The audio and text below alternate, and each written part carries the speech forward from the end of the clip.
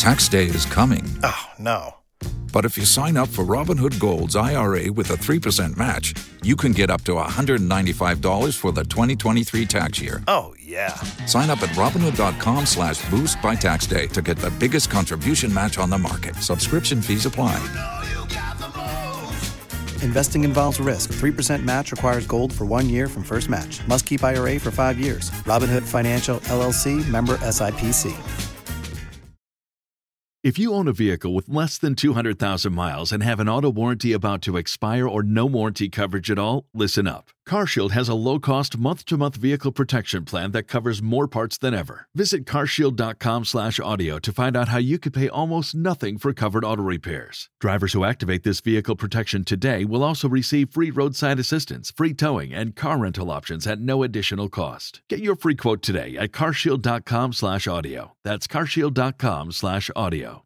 That's Mr. Roland Marte, the CEO, actually the Chief Information Security Officer of GCB Bank PLC. And of course, GCB Bank are one of the sponsors of Masterclass together with Goel. Promises to be a very exciting conversation, so do the usual. Get your pens and papers and do take notes. I bounce back at 2:15 with part 2 of Ignition right here on Super Hit Radio Joy 99.7 FM. Masterclass takes off right after this. I just love Joy FM.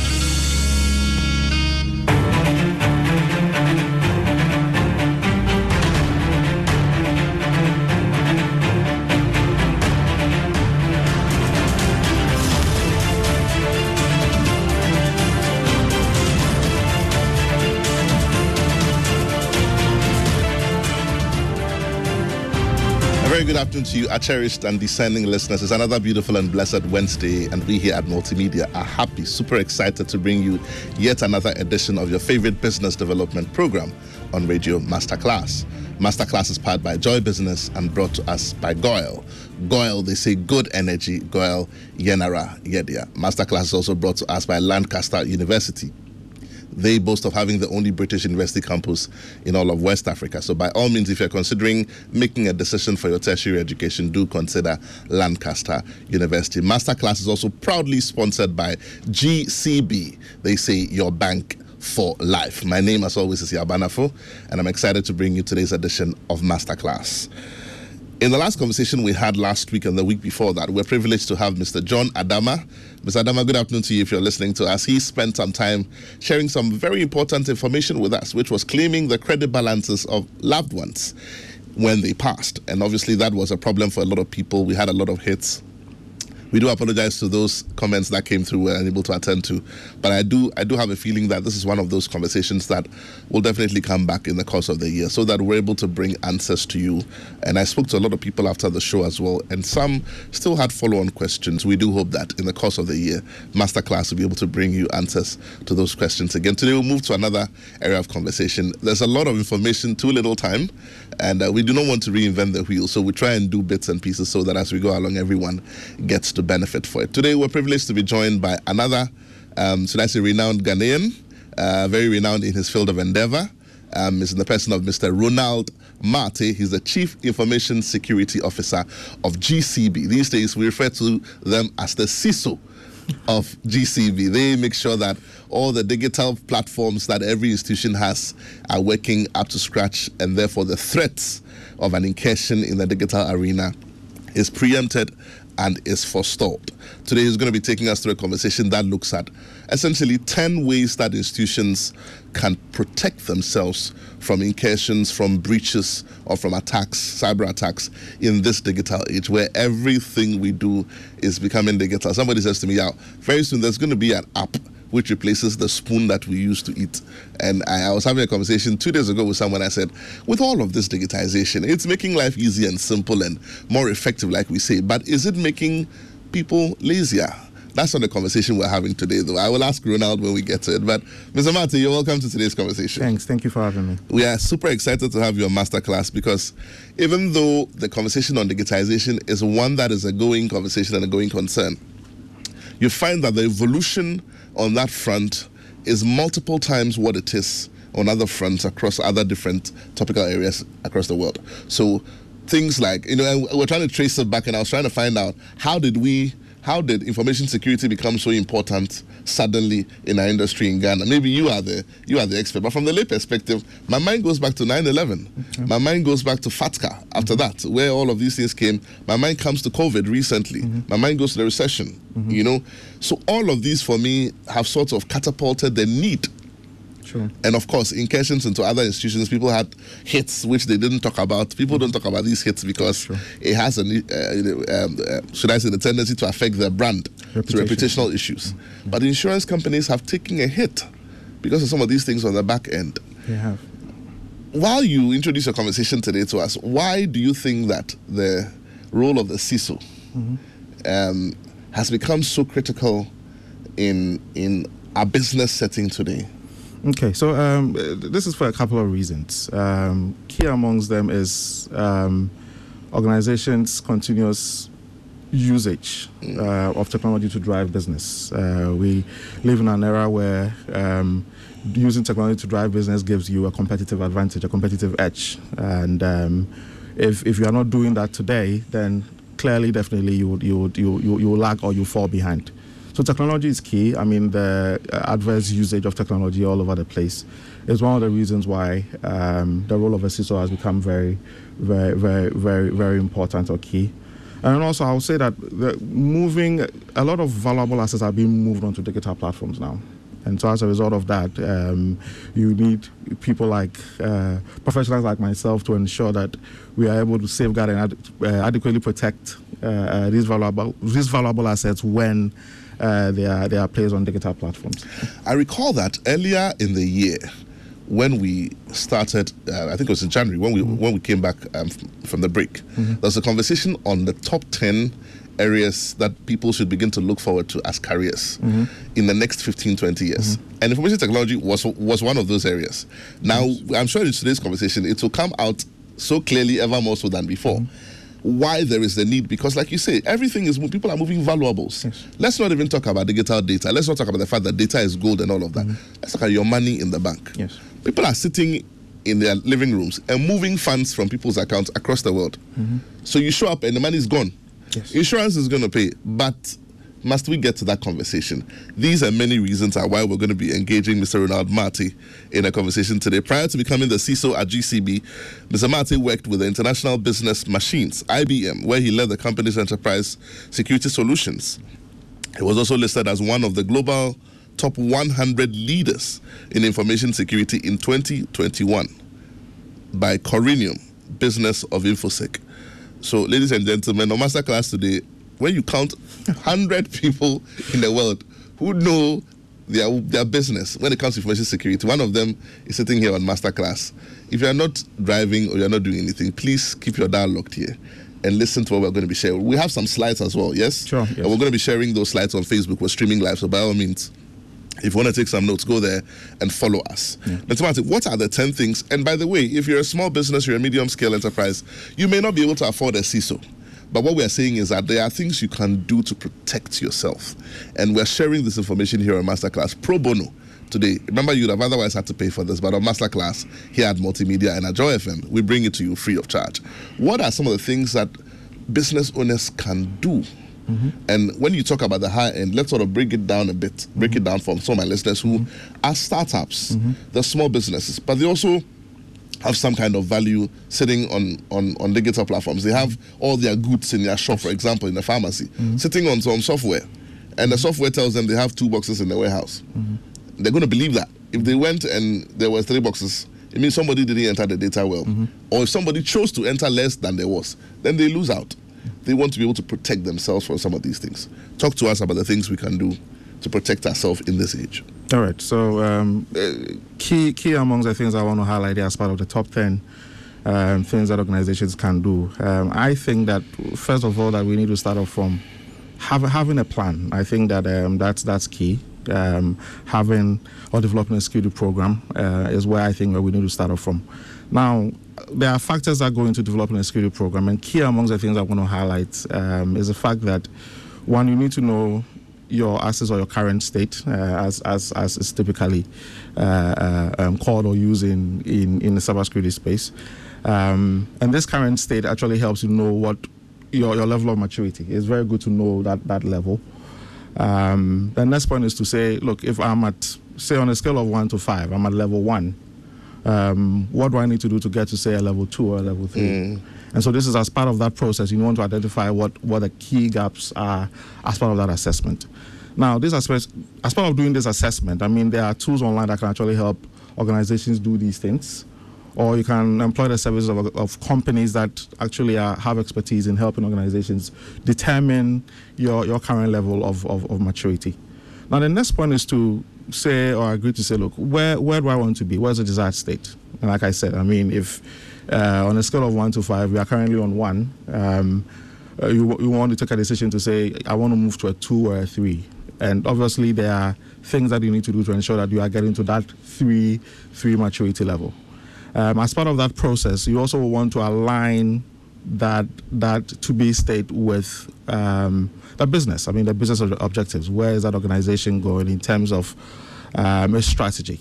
And so, for example, if you have an organization that has agreed that within maybe, say, 2 years, I mean, this organization wants to move about 50% of its workload into the cloud, then clearly that to-be state that you are developing should align with that strategy to ensure that, look, you have the requisite skills in place to determine which cloud service provider is even needed or required that can support this your business.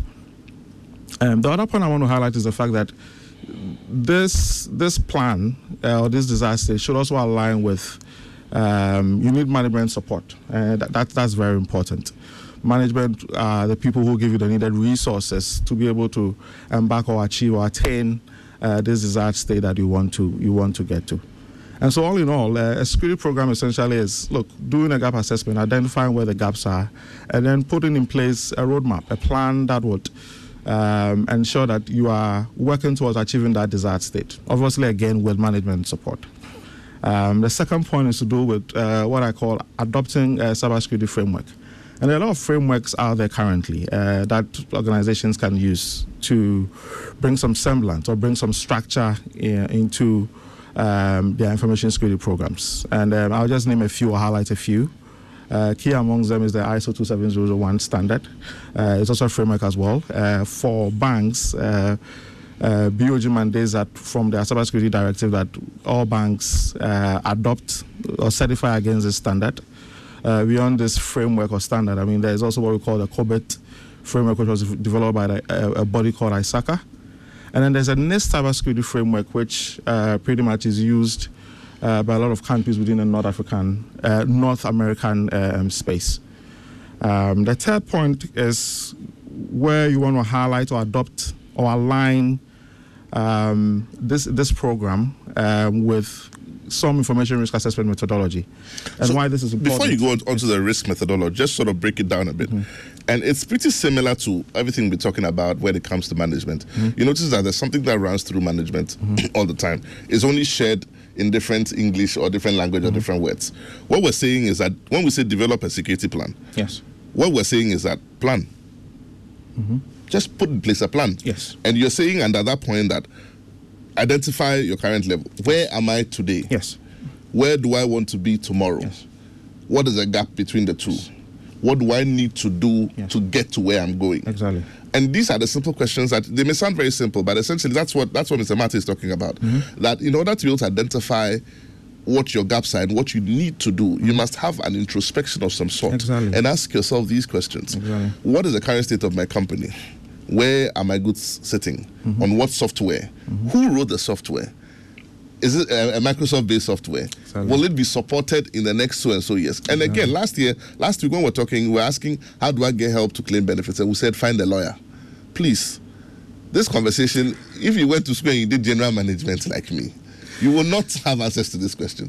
So find an IT person. And these days, when we say IT, it's become so analogous because there are about 15, 20 different specializations within IT. They are actually. But find somebody who's into IT and cybersecurity and let them tell you the truth so that you know where you are. Don't assume that you know it. Exactly.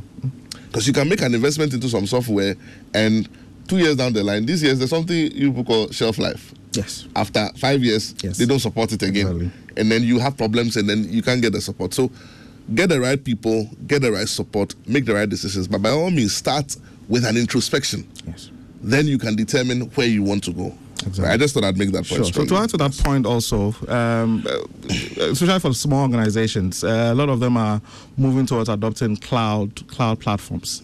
And sometimes if you do not do your checks and balances properly, you end up subscribing to a platform where your data is stored in a country where data protection laws are very lax. What that means is that then for the data you collect on your customers are hosted in some other place where that data could be mined by others, etc. So it's very important. I mean that.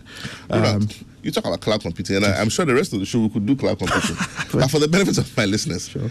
when we say your data is in the cloud, yes, what does it mean? Let's set that understanding first. And then we can build on that, because I don't want to assume that all my listeners understand. Of course, most of them are discerning listeners, so they understand what cloud computing. But there are some who don't. What does it mean when we say your data is in the cloud?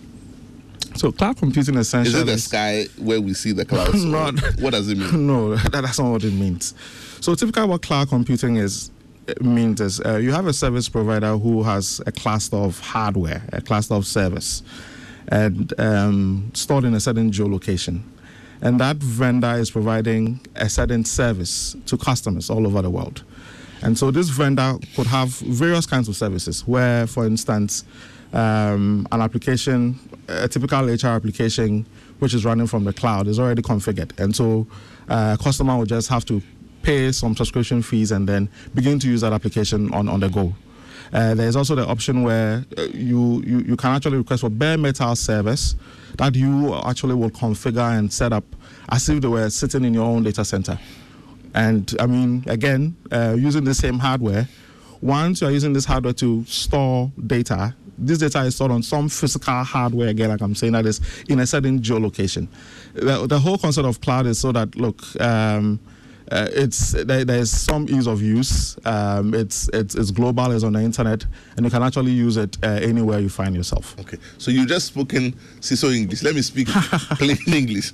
What we're saying is that you see that flash drive you have, that pen drive we used to call it pen drive, flash drive. Now we're boasting about 1 terabyte, 2 terabyte, 3 terabyte. Yes. So somebody has a gazillion terabytes sitting on 3 acres of land, and they've bought devices that are very huge hard drives, and they've gone through a certain certification process, both locally based on the local laws and international storage laws, because there are companies that regulate that environment also, and they've passed all those tests enough to be able to say, when I'm sitting in Kuala Lumpur, somebody in Tokyo can store their data on this app, and it comes to sit on my hardware, and they pay for it. Yes. Either through a value chain. So somebody is providing the storage for you, and you are paying for that storage. I went to a conversation once, and just to let people understand when we talk about cloud, it's not something new that is coming. You've been on the cloud for 10, 15 years. You didn't know. I went for a conversation, and I was arguing with them about cloud computing and security protocols, and the thing you talk about, I don't know the laws in the country and who has access to my data and all that. And they asked me a very simple question. They said, do you have an email address? And I said, yes. I won't mention the name of the. I won't do free address for them. He said, if you have an email address and it is this address, you are already on the cloud. True. You know, I paused. It meant that, you see how people use their emails to store data. People push everything they want to store, they push it to their email. Where do you think that data is sitting? It's sitting on some device somewhere, and somebody is charging you for that data through a certain network. Yes. So that's what we mean when we say cloud computing, just so everybody knows what it is. But the question becomes security, access to it, and all of that. And that's the point that you make. Exactly. Yeah. Let's go on. Okay. So on the adopting a risk assessment methodology, clearly why this is important for any cybersecurity program is you need to know, get a sense of your assets. If I do not have a full visibility on my assets, and I have a program, I have, say, 30 assets, but my program is only covering 20 of these assets, what it then means is that the 10 are in the wild. And what it means is if I do not have controls in place safeguarding this data, then this data can be used as a conduit. I mean, these assets can be used as a conduit to get to the 20 that I'm already safeguarding. And so that asset inventory is very important. It helps you clearly know what the scope of your program would look like, because then that inventory gives you a total list of all the information assets you have. Now, beyond that also, what a risk assessment will help you also do is to classify these assets, because no two assets are the same.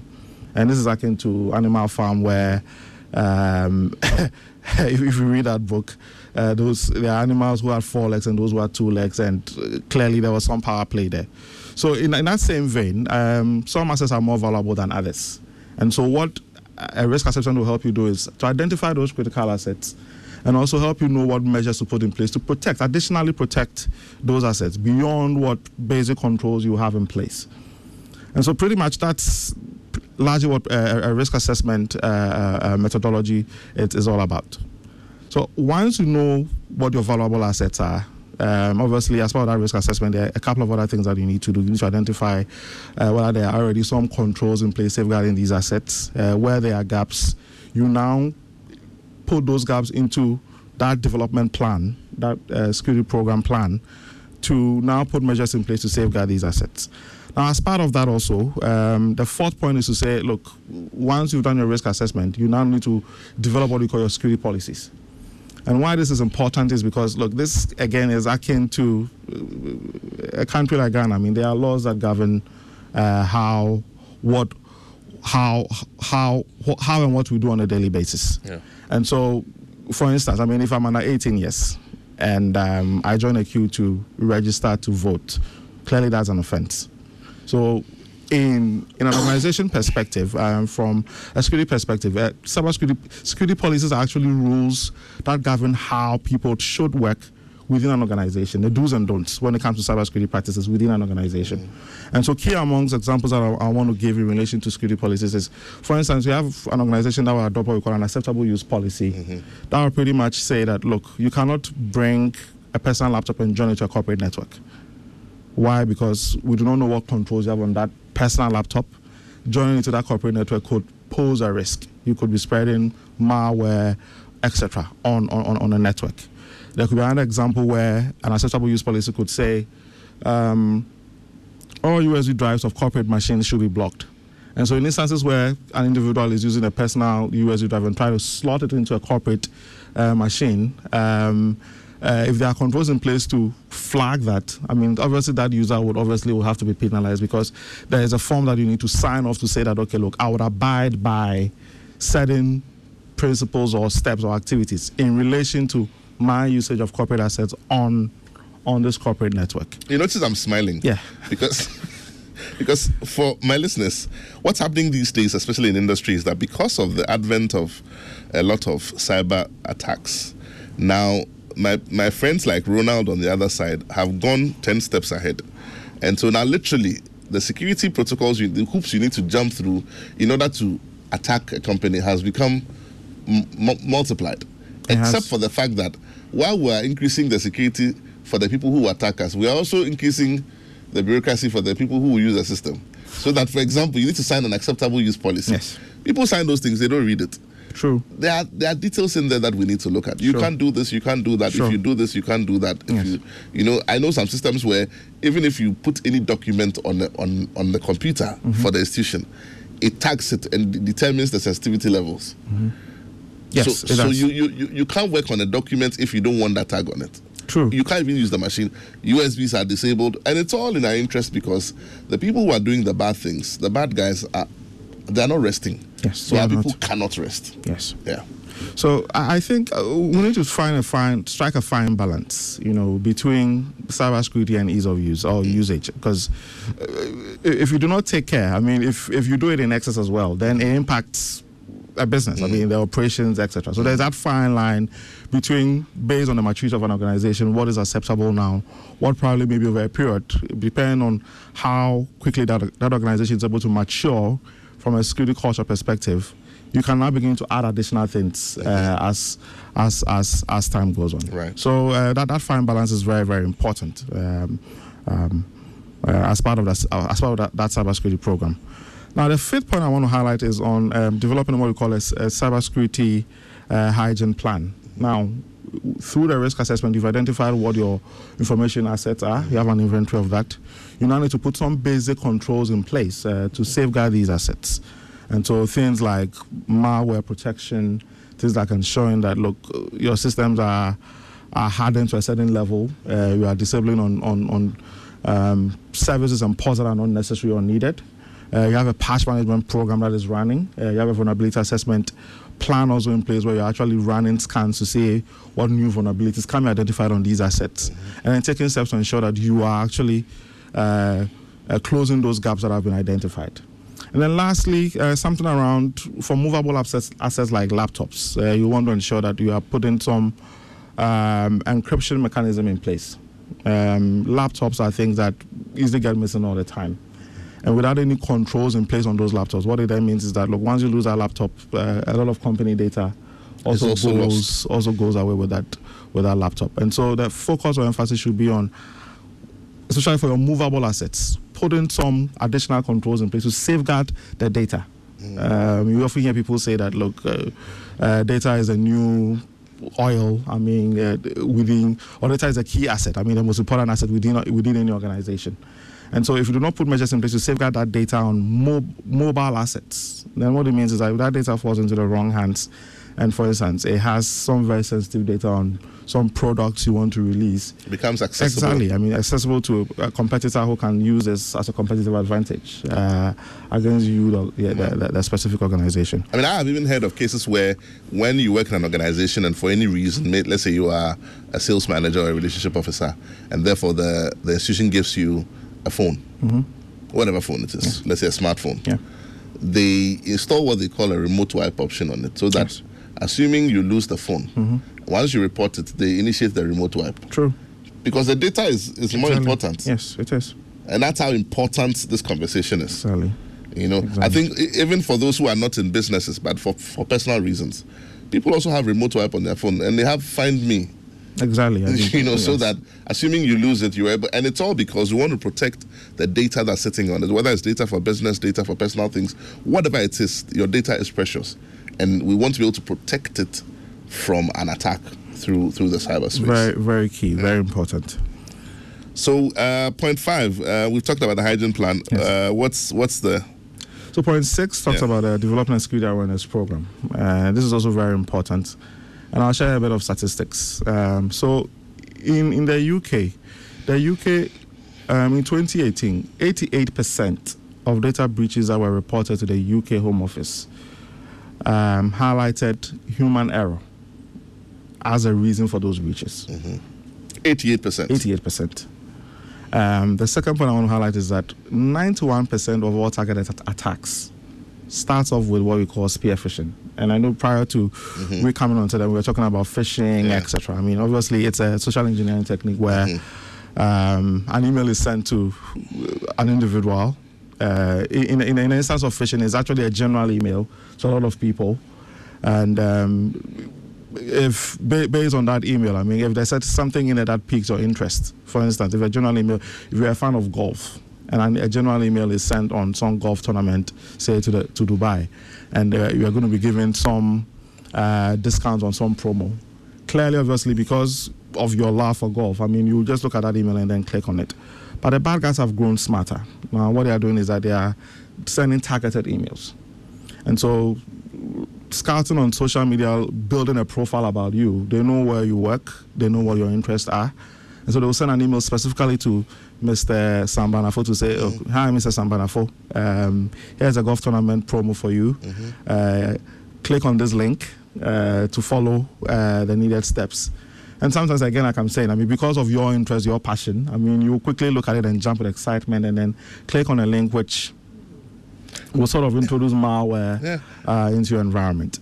Now, the point you make is so critical. You know, I've always said to people that, and I'm sure a lot of people know this by now, but if you don't and you're listening to us, just pick your phone and then go to Google and type your name in it. You know all those things we do? I'm here, check in, you post this, you buy ice cream, you post it, you post it. What we do is we leave traces of information about us.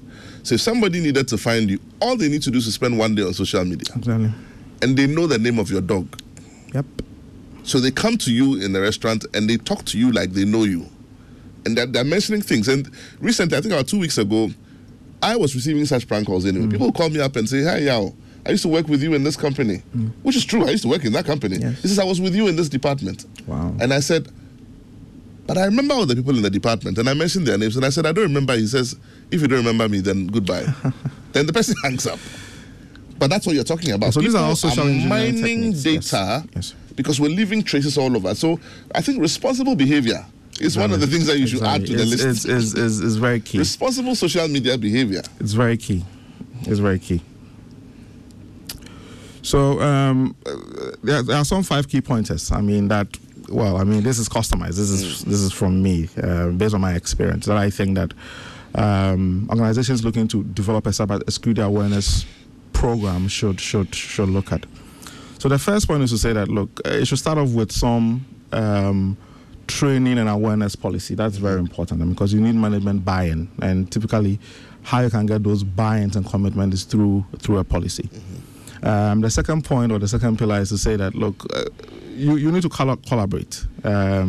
Key amongst the people you need to collaborate with are your HR, but beyond HR, depending on how you would approach that program, whether you want to get some technology to drive that program, you need to also do a lot of collaboration with your IT teams. Now, the third point is to do with where you are actually now identifying the mode of the training and then your audience. And so mode here, if you are a very small company, that mode could be face-to-face trainings. But if you're a very big organization with branches all over Ghana, then clearly, before you even cover 2 or 3 regions, the year has almost ended. And so it makes sense that, you begin to look at technologies that can actually help you roll out this programs. There are a couple of technologies out there that can actually help you do some of these things. There's a lot more information. Hold it. I don't want to share all of it just now. We'll be coming back shortly, but we want our listeners to also be a part of this conversation because obviously I'm sure they have a lot of questions in their minds and they have experiences, most importantly. I always say that life is too short to make all the mistakes ourselves, and therefore let us learn from each other's mistakes. We take a quick message from our sponsors. When we come back, we get interactive. We take a break right now. Your favorite on-air business development program, Joy Business Masterclass, is in session, and you can interact with us on Facebook via the Joy 99.7 FM or Joy Business pages. If you tweet, the handle is at Joy 997 FM or at Joy Business GH. Don't forget to hashtag JB Masterclass. You can also call us on 0302 216541 or send your questions and contributions through to the WhatsApp number 0551 111997, and our facilitators will address your concerns. Attention everyone, class is in progress. Welcome back. If you've just tuned in, this is Masterclass here on your superstation Joy 99.7. I'm spending time here in the studio with Mr. Ronald Marty, who's the Chief Information Security Officer, CISO for short, for GCB. And he's sharing some thoughts here with us on 10 things that you can do to protect your institution against a digital attack or a cyber attack. This conversation on cyber attack, we continue to talk about it because it cannot be underestimated. It keeps evolving every day, it keeps changing. Things keep coming up differently each time, and therefore we'll keep talking about it. Just to also remind us that Masterclass today is brought to us also by GCB, your bank for life. If you need any mortgages or personal loans or any other kind of loan, by all means do contact GCB and they'll be more than happy to help you. Masterclass also brought to us by Lancaster University. They boast of having the only British university campus in all of West Africa. And also by GOIL. They say good energy, GOIL Yenara. Their phone lines are now open. Numbers to call 0302216541. That's 0302216541. You can also send us your comments on 055-1111-997. Let's hear your thoughts. What experience have you had in terms of a cyber attack? And how did you go about it? Or what story have you heard about someone else who went through that same thing in their company? Or what new software have you installed? Or what do you even know about social engineering? All these things we're talking about, people mining data and using them against you. What have you learned that you can share with us so that others can also become better for it? So that when we all become better for it, then our nation as a country, Ghana, will all become better for it. So by all means, to pick up that phone, give us a call. I've got AK Ajingo, the man on social media. Ajingo, good afternoon to you. He says, I'm enjoying the conversation. Please, as a farmer, Is there any data to check if the soil is fertile on a particular piece of land? Okay. That's the first part of the question. The second part, it says what? It says there is a cocoa farm with some few portions of the land. Okay, right. So he's having problem with some of his produce on parts of his land. He wants to know if there's any technology to help detect the fertility of his land. But I think I have a caller on the line. Let's take that and then we'll answer both questions together. Good afternoon. You're welcome to Masterclass. Good afternoon. How are you? Yeah, can you hear me, please? Yes, please. Your name, where you're calling from, sir? Yeah, this is Benjamin from Adenta. Benjamin, you're welcome to Masterclass. Talk to me. Well, thank you very much. Well, very, very good discussion. And I like the way the hosts yourself, you're very knowledgeable about the topic. You know, very, very interesting. I want to ask a question. I often hear of information security and then cyber security. Are there differences? If there are, if your guest or yourself can expatiate on that for me, I would appreciate that. Actually, I'm enjoying the discussion, and everything you're saying is just on point, especially the point that so long as people think they can go on Facebook, use a computer, they feel they know it all, and they don't, employ the services of people in IT to help them. Even in IT itself, I'm an IT person myself, and I remember I was asked the question if I can repair a mobile phone, and I was educating my friend that IT is huge, broad, just like journalism. Somebody is the reporter, another is a newscaster, another is the editor. You even have engineers ensuring that we hear you on the radio and all of that. So it's multifaceted, but people don't understand. So some of these programs are very good to help managers to know that you ought to recruit the services of experts. And I like it when you mentioned the software. There are so many people, building softwares, even Ghana Post GPS. You know that it's not sustainable because where are the people to continuously develop it? Google Maps ensure that they are always under development in terms of their personnel, even employing people, new people here and there, and how do you get the coordinates right? It is something that is not a one-off something, but we have software developers here who just develop a software and then they pay the people off. That is not the end. I mean, everything has its shelf life. So I'm very happy about today's program. Thank you. Thank you so much. Very wonderful and fun thoughts there. But he wanted that clarification whether cybersecurity, I think it was between information security and cybersecurity. Information security and cybersecurity, yes. All right. So information security is much more broader than cybersecurity. Information security looks not just at your digital information, but it also looks at papers that you print out within your office. I mean, how are you safeguarding this papers? I mean, are you putting them into the right cabinets or shelves? Are you shredding documents that you no longer need? When you talk loudly on the phone in public transport. Exactly. When you're in a lift and you're talking on phone with a colleague about some very important project that's ongoing. I mean, these are all things that form. There's a popular joke that addresses that question that you talk about, where someone was mentioning those times when we used to mention the scratch card numbers for upload. Yeah, yes. So the person is like, are you getting it? It's 112533. Somebody else is by the side. I mean, so that's so yeah. I think it just explains the point. So that's information security. Cybersecurity, on the other hand, just looks at the digital aspect of things. I mean, cyberspace is a space where you have computers that communicate to form a network, and so that the data that is being shared within these computers is digital in nature. And so cybersecurity looks at the information that is stored within these computers and also the infrastructure of these computers themselves and how you can actually safeguard and protect these systems. And we'll talk about computers, but even from your phone, once you launch out onto the internet, you are in the cyberspace. Sure. I've got Ken from Legon. Ken says, hi, Masterclass. Please, how about web pages that insist on leaving cookies on your PC or device? Is it okay to go ahead and accept the cookies? So it depends on the website, because cookies are a way to track user activities. And so if you're a person who is very conscious about privacy, etc., then depending on the website that you are visiting, I mean, if the information there is relevant to you or is not, I mean, you might decide to either accept the cookies or not. Right, okay. So, again, it's a decision that you have to make. Exactly. But I suppose that's how people know what you do. You know, a friend of mine was saying that he was having a conversation with his wife at home. Weird stuff that happened. And they were talking about a movie, Tomorrow Never Dies. So he's talking with his wife for almost about 15 minutes. They're talking about James Bond movies.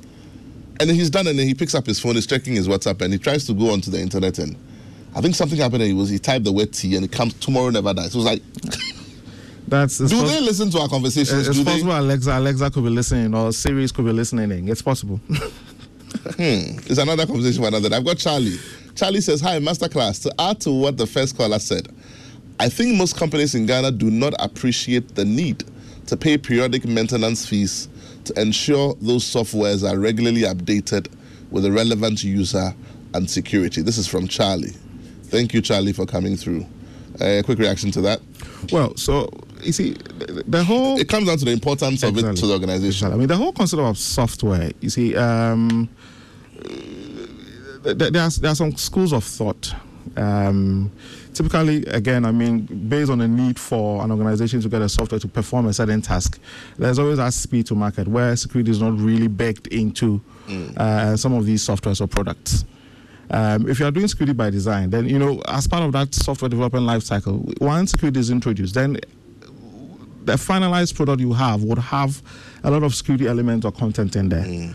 However, I mean, in instances where you have softwares that do not go through that secured SDLC lifecycle process, what you want to do is to ensure that, look, at regular times, you have people coming in to actually pen test these applications to see if they are vulnerable, especially if these are internet-facing applications, because you want to be able to pick up a bug or a loophole before a bad guy sees it and uses it or exploits it to your organization's disadvantage.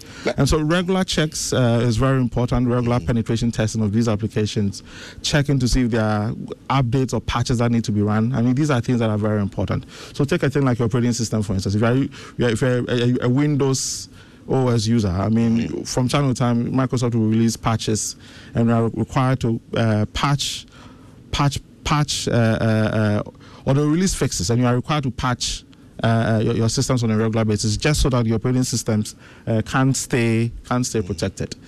So it's very important. I mean, that on a regular basis, you check out for these things and then you patch your systems accordingly. Okay, this one, you didn't add your name. It says, I think Mr. Martin nailed it with a thought on security awareness. Implementation of excellent technology is in the hands of an individual without the requisite knowledge. I missed that. Without the requisite knowledge is a dangerous recipe for a cyber attack. Okay. Another key area is backup and disaster recovery. Yeah. Let me ask about social engineering.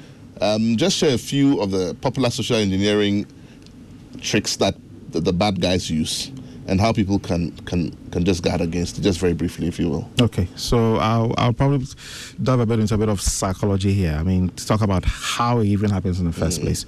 So pretty much we live in a world where there's a lot of information overload. And as human beings as we are, there's what we call heuristics, or what we call mental shortcuts. These are ways that human beings are able to process information and store information and also solve problems. Now, these mental heuristics can lead to what we call cognitive biases. And there's actually a full paper that talks about how things like social power can influence cognitive biases in human beings. So if you talk about social power, you're talking about things like reward power, where you see an email from someone saying that typical 419 emails are what we call a reward power kind of email, where somebody says, okay, look, he belongs to a royal family, he's lost, his father died, and there's some money sitting somewhere in Nigeria or somewhere in the States, and he needs you to send some $10,000 to him so that they can actually help you. Once he gets access to that money, he can give you a share of that money. So that is what we call it's called reward power. And so people receive these kinds of emails, and based on the value, the reward that comes with it, I mean, are quick to what do you call it? Respond. Are quick to respond. I mean, obviously, at that point in time, your cognitive bias sets in, your judgment, being able to determine whether this is not real or this is fake is impaired, because you are looking at the money aspect of it.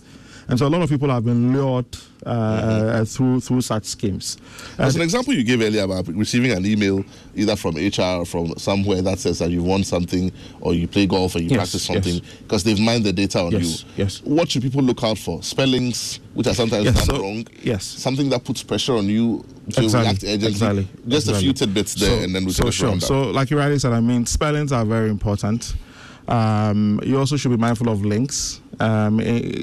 Typically what we are advised to do is that once you get an email and it's from somebody you are not expecting that email from, you want to pick up a phone and call the person and say, did you actually send me an email?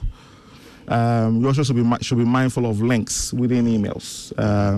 What is advised is sometimes that you hover your If you own a vehicle with less than 200,000 miles and have an auto warranty about to expire or no warranty coverage at all, listen up. CarShield has a low-cost month-to-month vehicle protection plan that covers more parts than ever. Visit carshield.com/audio to find out how you could pay almost nothing for covered auto repairs. Drivers who activate this vehicle protection today will also receive free roadside assistance, free towing, and car rental options at no additional cost. Get your free quote today at carshield.com/audio. That's carshield.com/audio. Or your mouse around these links to see exactly. It will clearly give you an insight into where the direction, the next portal or website that is taking you to, and you can actually infer from those links whether these are legitimate links or not. Things around attachments. I mean, be mindful to not just download any emails that contain attachments onto your devices as well.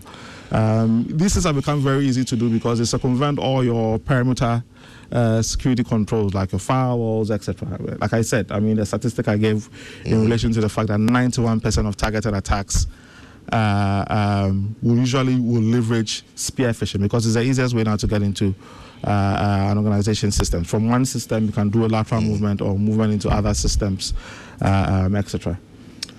Wonderful. A lot of information being shared here. I wish we had a bit more time. If you remember nothing from today's conversation,